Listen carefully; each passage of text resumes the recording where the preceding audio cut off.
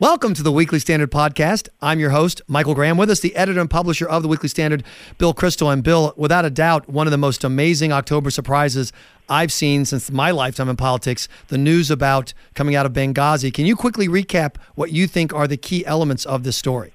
I think what we've learned in the last day or two, and especially from Jennifer Griffin's excellent report, very well sourced, and I think authoritative report for Fox News today, is that not only was there a failure to provide security ahead of time, we knew about that, to the consulate in Benghazi, not only was there were there misleading statements or perhaps a cover-up of what happened afterwards, but it turns out that there's also a scandal, and maybe the most fundamental and tragic scandal of all, about what happened in those hours in Benghazi after the ambassador and Sean Smith had been killed, but when the former SEALs, presumably associated with the CIA now, were fighting from the annex against terrorists, in constant radio contact with higher-ups, requesting support, and for whatever reason denied it.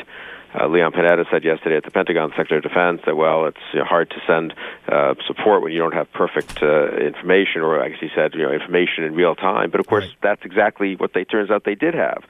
Now, I'm not going to sit here and say I know exactly what should or could have been done, but at least not sending people over to take a look in helicopters or in planes, not making greater efforts than seem to have been made. I think there's a huge now question mark right up the chain of command. Presumably this is the kind of thing the president would have been asked about and would have had to have authorized, of course. This is not decisions that are made at a lower level.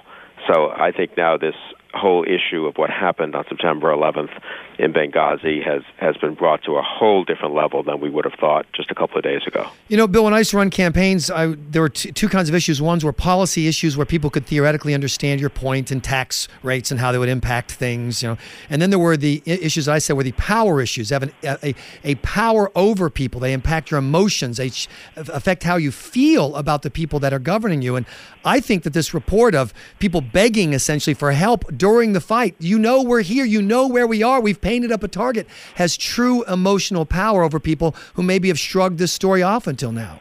Yeah, I very much agree. So it's one thing for them not to quite come clean afterwards. It's another thing for the State Department bureaucracy not to get the security requirements right, if you would accept those sort of excuses for the other problems that the administration's had. But I mean, for the Secretary of Defense to say yesterday, you don't deploy forces into harm's way without knowing what's going on, without having some real-time information about what's taking place.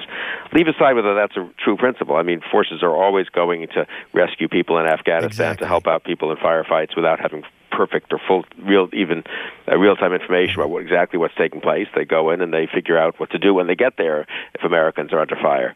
But here, it turns out we had real-time information about what was taking place. And I personally, when I saw this report this morning, I'd already been a little bit shaken, honestly, by Tyrone Woods' father on radio explaining his bewilderment about why his son had been left there to fight for hours and ultimately be killed. But you sort of want to give the benefit of the doubt, of course, to the military brass and to the Secretary of Defense, and not second guess from, where we're sitting these complicated decisions. But I really think this report this morning just takes it to a whole different level. It at least requires the Secretary of Defense or the head of the CIA and ultimately the president to come forward and explain their rationale for doing nothing. Maybe there was a good rationale. Maybe they couldn't get there. Maybe it was too murky to do anything. Maybe we would have endangered more lives than we could have saved. Those are all obviously practical questions that people are entitled to raise and explain. But as it looks now, I do not believe the situation it is not acceptable in a way from what we now for the government to remain silent now about what happened. There are two political aspects that relate to the presidential race I want to ask you about, Bill Kristol. The first is the fact that the Romney campaign clearly feels that they've been burned by talking about Benghazi in the past. Maybe they jumped too first. You've got this legitimate question. Can a candidate for president in a partisan race raise the questions you just raised without looking like an opportunist, without undermining his own perception as a leader? I mean, I think he can raise the question. He can say, look, I'm as bewildered as everyone else by what happened and by the decisions that were made, and we need to have answers.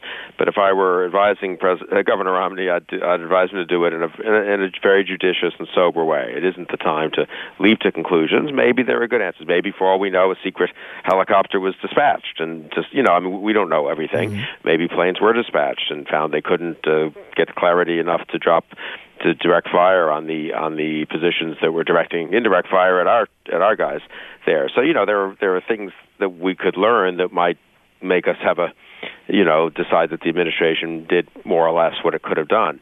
So Governor Romney, I keep saying the president, the Governor Romney should be careful about what he says and judicious. And honestly, I think this is now a story that even the mainstream media can't ignore, so the questions will be asked in any case. But I do think this could be a huge moment. Romney, or just from a political point of view, Romney clearly already had momentum. In my view, is probably now ahead in the race nationally, probably virtually tied in the Electoral College. And if this scandal now becomes, as I said before, not just a scandal of a security failure beforehand or a cover-up afterwards, but an actual failure to rescue Americans under fire in a situation in which they could have been helped, I think it could be decisive, really, for the campaign. But there's another political aspect, and it's the strangeness of my Twitter feed this morning, which started off with all of these slightly risque jokes about the president's embarrassing ad featuring a movie star talking about voting for Obama is like losing your virginity, and that's such a petty and small and embarrassing approach. And then my Twitter feed immediately twisted into this profound a conversation about anger and horror and, oh my gosh, look at this big problem, this big scandal, what appears to be a big failure. And I think that very much plays into the message of Romney at the end of the race, which is, I'm the candidate for big things while President Obama is campaigning on small things. No, I think that's right. I mean, that internet ad is pretty appalling. I suppose they wanted to keep it as an internet ad because if you buy time on TV, of course, you have to disclaim it. You have to have the president or Governor Romney on camera saying, I've authorized this announcement. So I'm sure President Obama does not want to be authorizing this vulgar and really, crude, internet ad that they've put up. It's really, I really recall nothing like this, I've got to say, in American politics. And it's the kind of thing that if a second-tier congressional candidate did it, in a desperate race where he's losing by 20 points, you'd think, what a kind of pathetic attention-getting gimmick for the incumbent president of the United States to authorize an ad like that. Really amazing. But, during the Clinton years when the economy was booming and the Cold War we had won and, the communism was receding, you had these silly topics pop up like school uniforms. This is not a school uniform moment. What do you think the impact's going to be to have this very profound story out of Benghazi raising literally life and death issues while you have a president who's running around still talking about binders, big birds, and whether or not this is your first time? Well, let's see if he discusses these profound issues today or tomorrow on the trail, and whether he acts like a president or just like a sort of juvenile candidate for a second-tier office. I think it's a big moment, and I do think voters could judge him harshly if he just continues to run around the country being petty and ridiculous. One last question. Obviously, the Weekly Standard's been covering this because it's important. Some media outlets have been covering Benghazi because it's important.